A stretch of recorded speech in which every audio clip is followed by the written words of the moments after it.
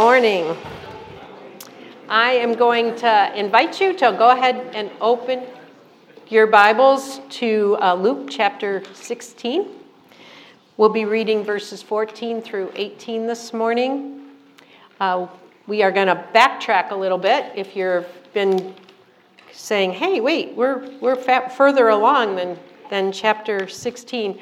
But this was a message that Devin had prepared a couple weeks ago when his daughter changed those plans. So luckily we get to hear it. Again, we are in Luke chapter 16, reading verses 14 through 18. The Pharisees, who were lovers of money, heard all these. You are those who justify yourselves before men, but God knows your hearts.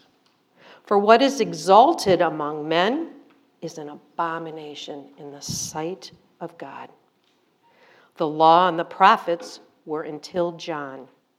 Then the good news of the kingdom of God is preached, and everyone forces his way into it. But it is easier for heaven and earth to pass away than for one dot of the law to become void. Everyone who divorces his wife and marries another commits adultery, and he who marries a woman divorced from her husband commits adultery. Let's pray. Oh, magnificent Father, we thank you for the rich gift of your word to us. And we come before you humbly this morning saying passages like this are really hard, and they're hard to even understand as they're read. And it feels like confusing and disjointed. And we thank you for the gift of teachers that also can come alongside of us and teach us as a body and unpack scripture like this and make us richer for hearing it. So we pray in thanksgiving that your Holy Spirit will be with Devin in the work of his hands. We pray that you would help our hearts be attentive and our minds open to hearing the teaching of this passage. And we pray that you would be mightily glorified through it. In your name we pray, amen. Good morning. I am tired. Joe is correct. Today, the hearts of men and women are more broken and searching than any dare imagine or admit. But this morning, I want to share that there is an answer for that. But in this day, we have the opportunities to build up beautiful kingdoms around our hearts to mask and ignore that which is dead and decaying on the inside. In our culture, many are choosing that which blinds us to the true needs of our hearts. A few weeks ago, I had a sermon about money. This was supposed to follow that. It's a little, like Mary Kay said, out of the structure, but someone came up to me after and shared one of the best sermon analogies, and I have to share it with you. It's not mine, but it's good. This person purchased this beautiful home, they told me, and they invested all this money into it, building it up. They put new paint on it, beautiful landscaping, a fresh, modern, new look. And just a few weeks ago, he learned that inside the walls, the house is infested with termites. Beautiful on the outside, but decaying and eroding on the inside. And even though he said it looks amazing, if what is dead on the inside is not dealt with, the entire house is going to crumble, and he could never sell it.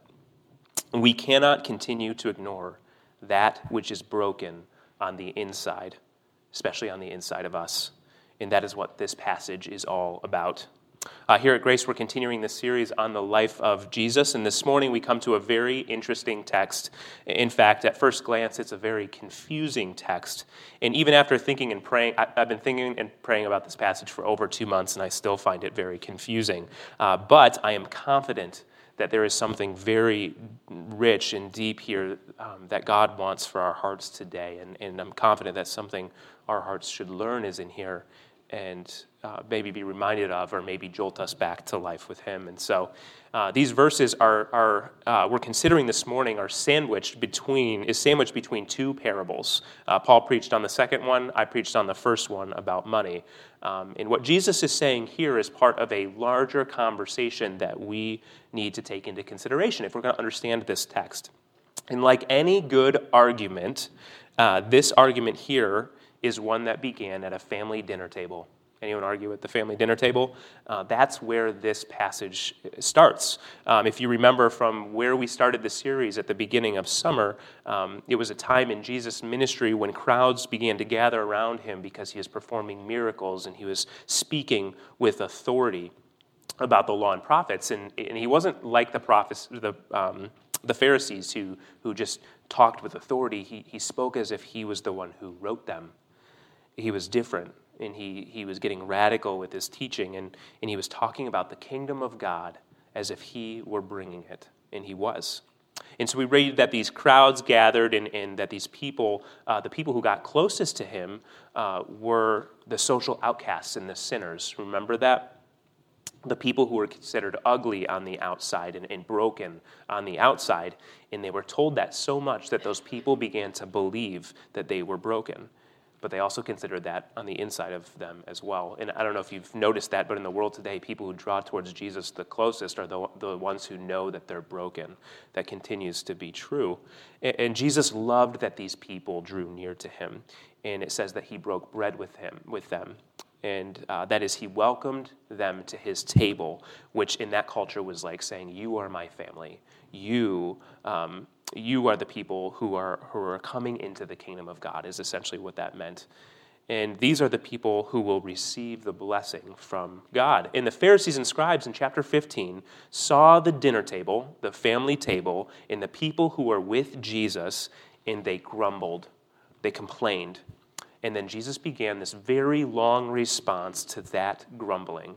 And this passage is part of a long challenge to the Pharisees who were blind to the brokenness of their hearts. He began by telling 3 parables of 3 lost things, a sheep, a coin, and a son. And he revealed that God searches for and rejoices over that which is lost, and only the person who knows that he or she is lost and is found can humbly come to the table. And he was trying to show them that you are the ones that are lost, even against them. But instead of showing them that they are lost with broken hearts, he already did that. He offers 2 more parables to reveal the 2 reasons they are blind to their hearts. And they're the same blinders that we have from our hearts today: money and religion. And we'll spend our time this morning discerning those 2 blinders in their failed promises, and we'll close with a promise that delivers.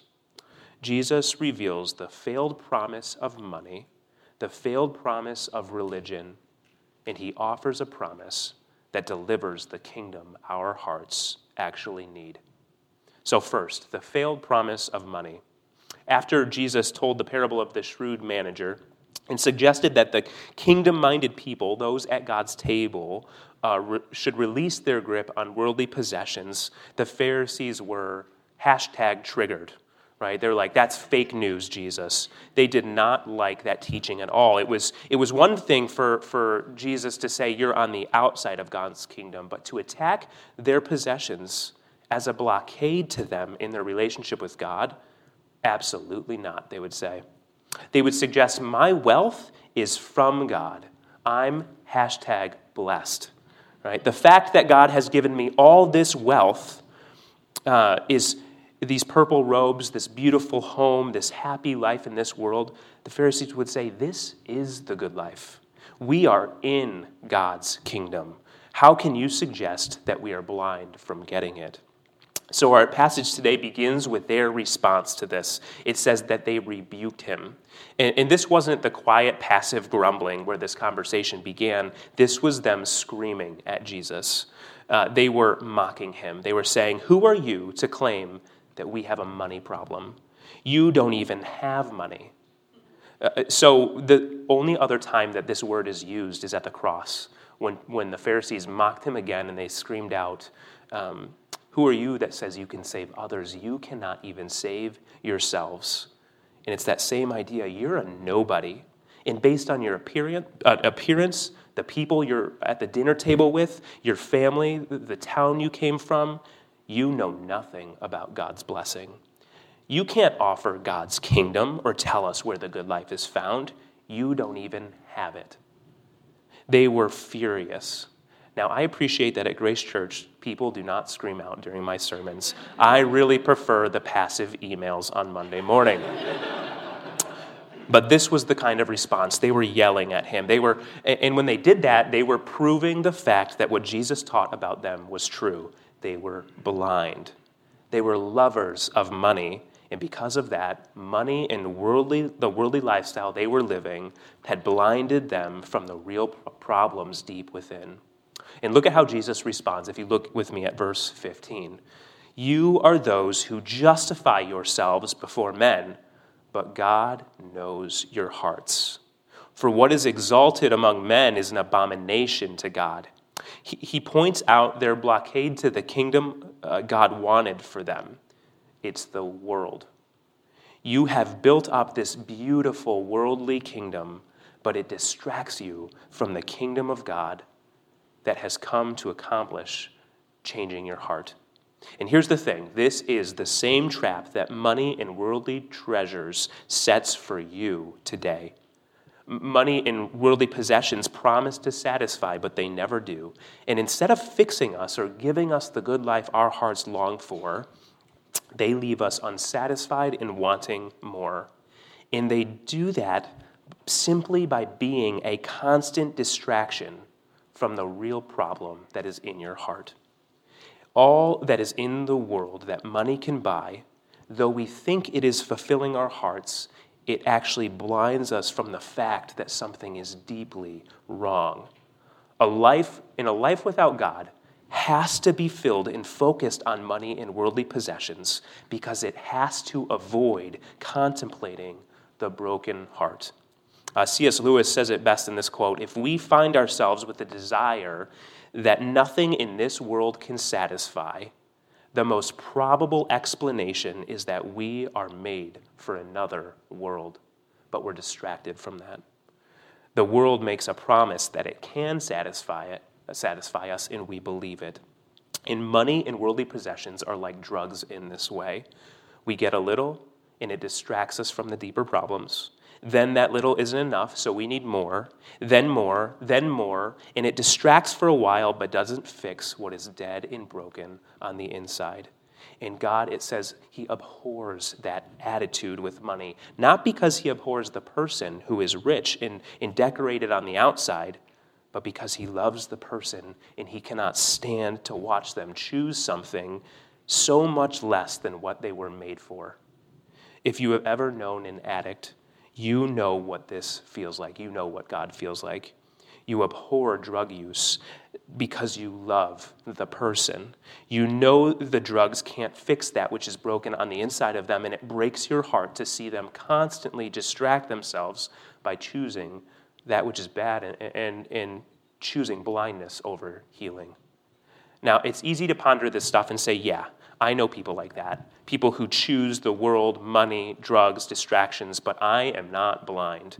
But we have to be careful. If we're Christians, we have to be careful with that attitude. We passively choose distraction and blindness all the time because our culture has made it very easy, hasn't it? People have always had money problems, all of history, but never before has money and worldly wealth created tools to deliver blindness and distraction in such a way that we have today. We are being owned by worldly possessions without even realizing it. People who own expensive worldly devices that are in their pocket do not get better socially, mentally, physically, or spiritually. They get worse. In fact, the wealthiest people who give themselves and their children expensive technology with no oversight have increased anxiety, depression, and suicide rates.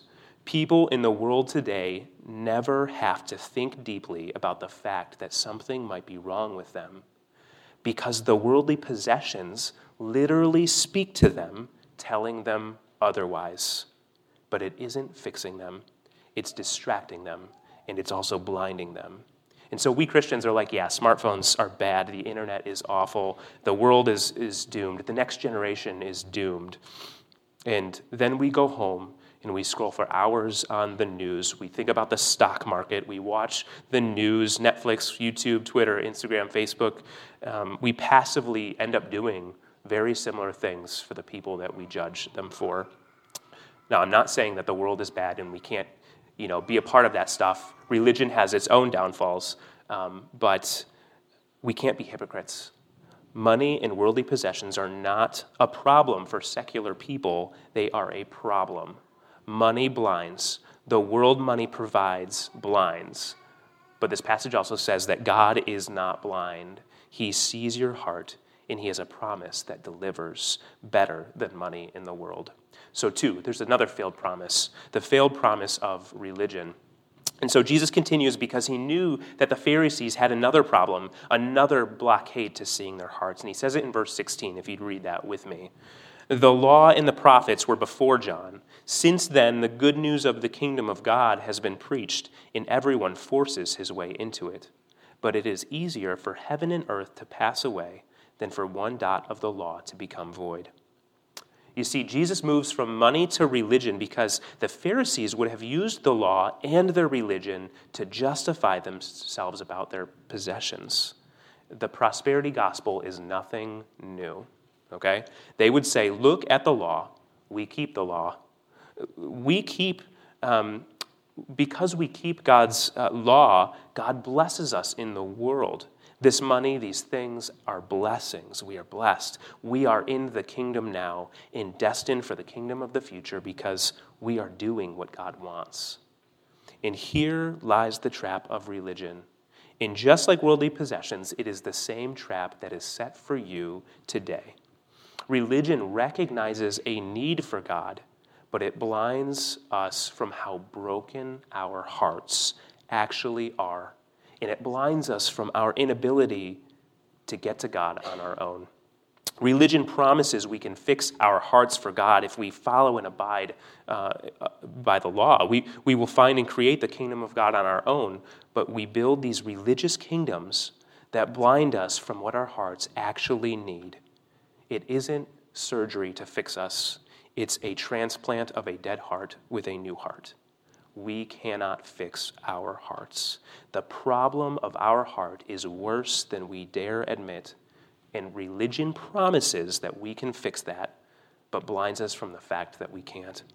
You see, the law and the prophets are what we call the Old Testament, and the Pharisees memorized those texts. They were all about it. But though they knew the words and the laws, they didn't understand their purpose. They followed them as religion, but they didn't see that the purpose of them was to point to a relationship.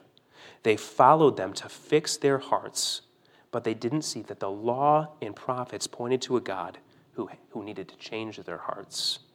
And in observing the laws of God, they remained blind. You see, it's ironic. They were blinded from the God who gave them the law.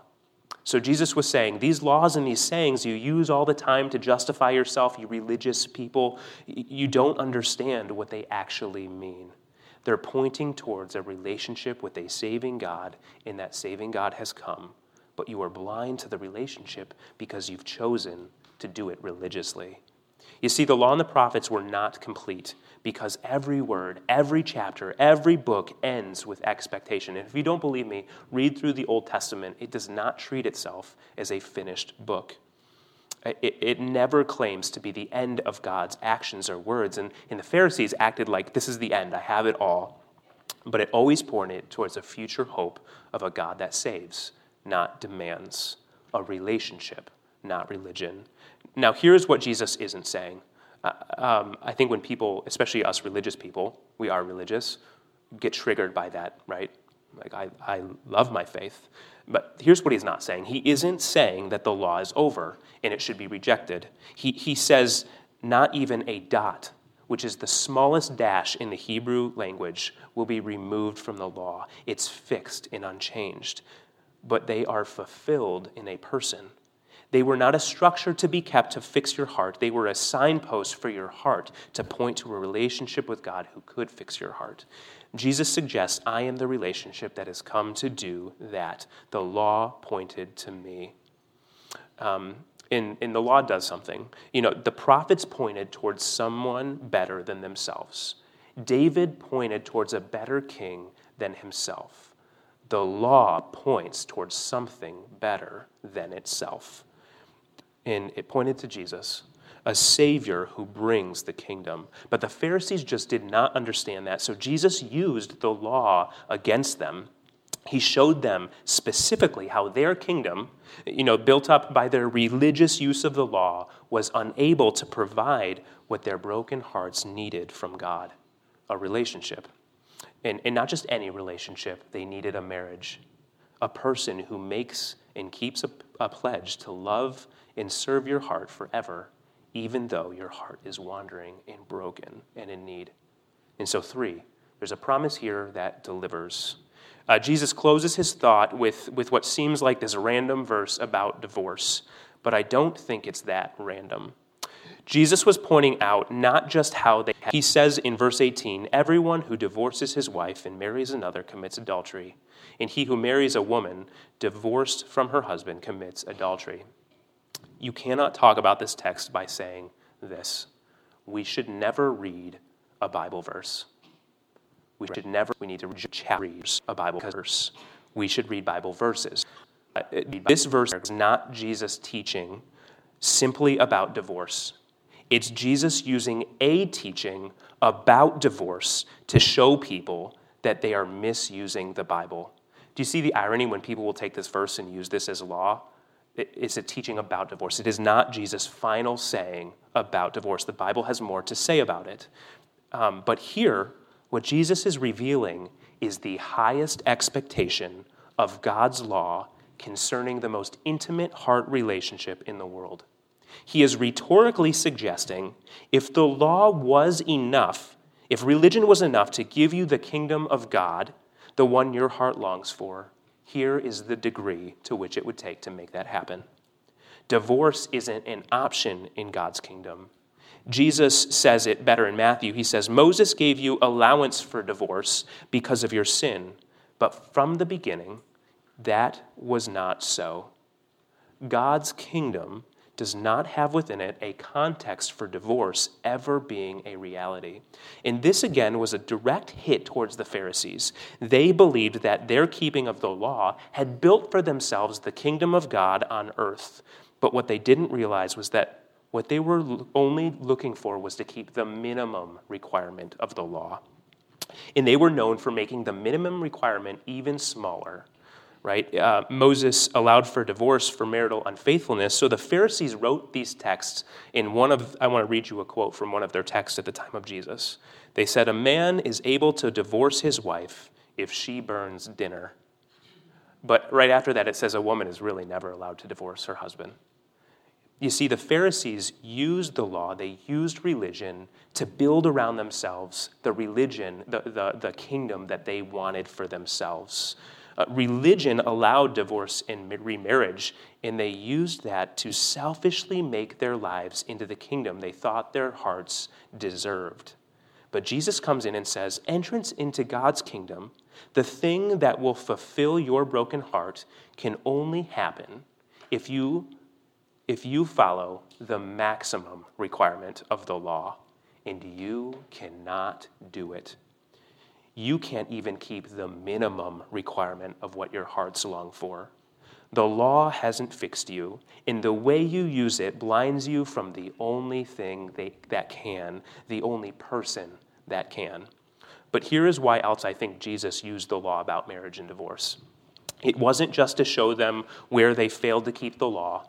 It was to show them that the law pointed towards a marriage, in a marriage where divorce would never be an option. The law pointed towards a relationship. You see, throughout the Bible, God uses marriage as the best imagery to teach us about his commitment towards his people. He calls himself the groom, and he calls his people the bride. And he does this because he sees our hearts, and he knows what our broken hearts are looking for. a relationship. And as Lewis would put it, a relationship with a person who is out of this world. You see, proven throughout history by the fact that people often get married, the greatest things our heart is searching for, the reason some of us cover ourselves with worldly possessions and wealth, and the reason some of us cover ourselves with religious actions is so that we would be loved and secure in a love. Our hearts are broken because they need not self-care and not self-love, but total commitment and love from someone else. But Jesus suggests here, it is a love that cannot be found on earth from a person, nor is it a love that can be earned from a God in heaven. But here is the good news. It is a love that came from God in heaven to earth in a person to be freely given to you. Choosing the path of money is choosing to set your heart on the kingdom of the world, and the world will disappoint you.